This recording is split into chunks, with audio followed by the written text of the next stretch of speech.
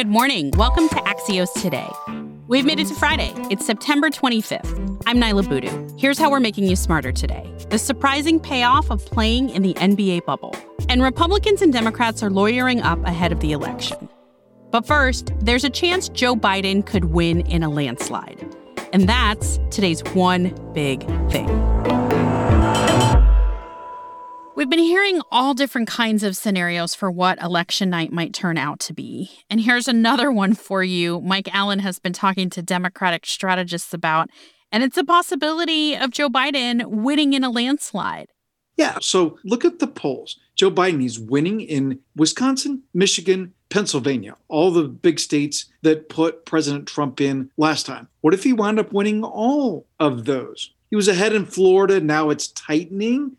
He's ahead in a bunch of red states, Texas, Georgia, Arizona, Iowa, North Carolina, all places where changing demographics are helping him. A Biden landslide is just as real a possibility as a Trump victory. They're roughly the same odds. And given those odds, Mike, if that were to happen, what do you think that means for Congress, for the Senate, and for the House? A blue wave is a blue wave. And if you have Biden winning big, even Republicans will tell you he's going to bring surprising senators with him. What we see from history is in a big blue wave, a big red tide, surprising people. And that's what would happen if we had anything like the map that we're talking about here. If suddenly Joe Biden were to win every place he's winning, if he were to even perform a point or two ahead of when he's running now, that's when you have a tectonic shift in American politics. So how are you thinking about this then?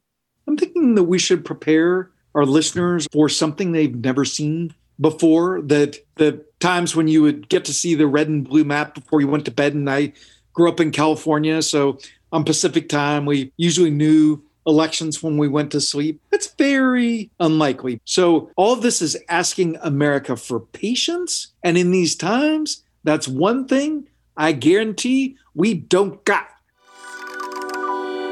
Well, thank you. This is a good lesson for all of us to just think about during this pandemic.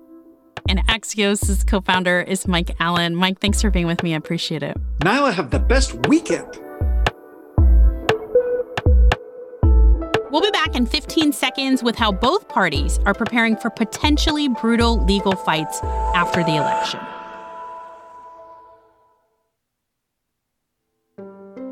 Welcome back to Axios Today. President Trump has refused to commit to a peaceful transfer of power after the November election.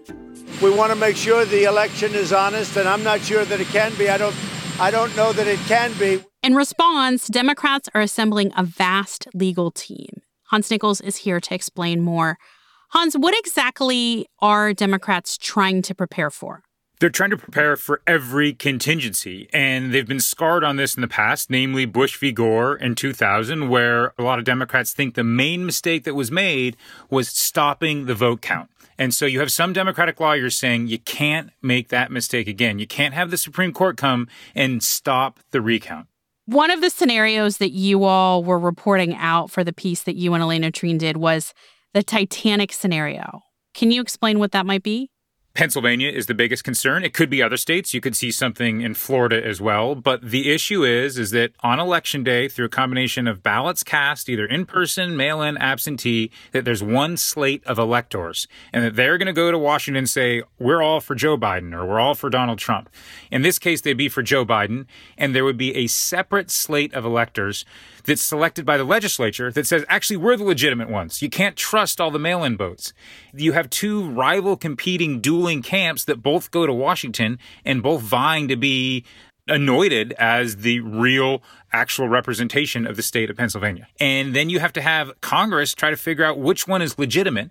You also have the potential that the Supreme Court is deadlocked at 4-4 because Ruth Bader Ginsburg hasn't been replaced.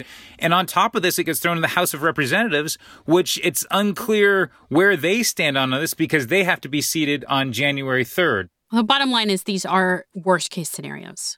I think we need to be clear that all these potential doomsday scenarios aren't foreordained possibilities. It's totally possible, as you just heard, that there's a Biden landslide or even a Trump victory that's close but convincing. So lawyers get paid to think around corners. They get paid to think of these contingencies. And this is one of the things they're thinking about. They're preparing for it, and they're ready to take it all the way to the highest court in the land.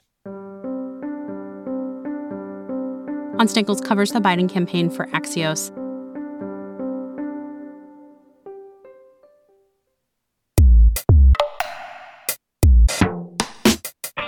In this year's NBA playoffs, teams have been competing at a noticeably higher level. And it's not just me, the NBA fan, that has noticed this. So has Kendall Baker, Axios' sports editor. Some are suggesting it's because of the bubble that players have been in at Disney. Hey, Kendall, so when we think about the stellar level of play in the bubble, does it really come down to something as simple as sleep? I think it very well could. The NBA average team travels about 44,000 miles a year, which is 36% more than baseball teams, 441% more than NFL teams. So it's almost obvious that would lead to better play because guys aren't jet lagged, changing time zones, flying constantly. And do you think this will lead to changes post-pandemic, post-bubble? There's reports that it was discussed on a league call recently, the idea of instead of a team playing one game in a city, they maybe play two in the span of maybe 3 days. And so it's definitely something to watch. And speaking of play, are you surprised at who's made it to this second to last round here? Absolutely. I think the Nuggets and the Heat, but particularly the Heat, are a great story. LeBron James versus the Heat, I mean, that's ratings gold.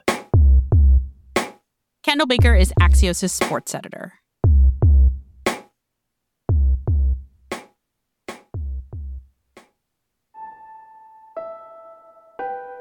Justice Ruth Bader Ginsburg is lying in state today at the U.S. Capitol, a week after her passing.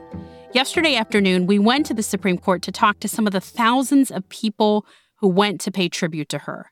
Tony Dowling, a lawyer, has been following RBG and the Supreme Court for years.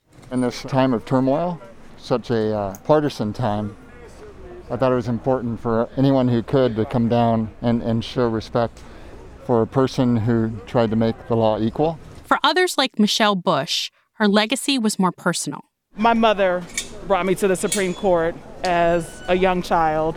She was an OBGYN, and so reproductive women's health care and rights has been a part of my family literally my whole life. It's important to be out here, to pay respects to somebody who fought so hard for equality, for women's rights, just for America, period.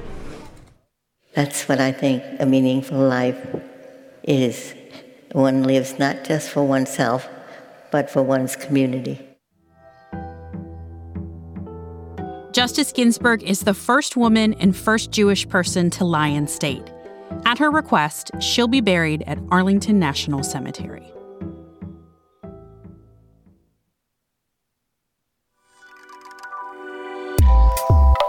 That's it for us this week. Axios Today is brought to you by Axios and Pushkin Industries. We're produced by Carol Alderman, Nuria Marquez Martinez, Kara Schillen, and Naomi Shavin. Alex Sugiyara is our mix engineer. Sarah Kehalani-Gu is our executive editor. Special thanks to Axios co-founder Mike Allen. At Pushkin, our executive producers are Lital Malad and Jacob Weisberg. You can write to us at podcasts@axios.com, and you can find me on Twitter @Naila Boodoo. Thanks for listening, stay safe, and have a great weekend.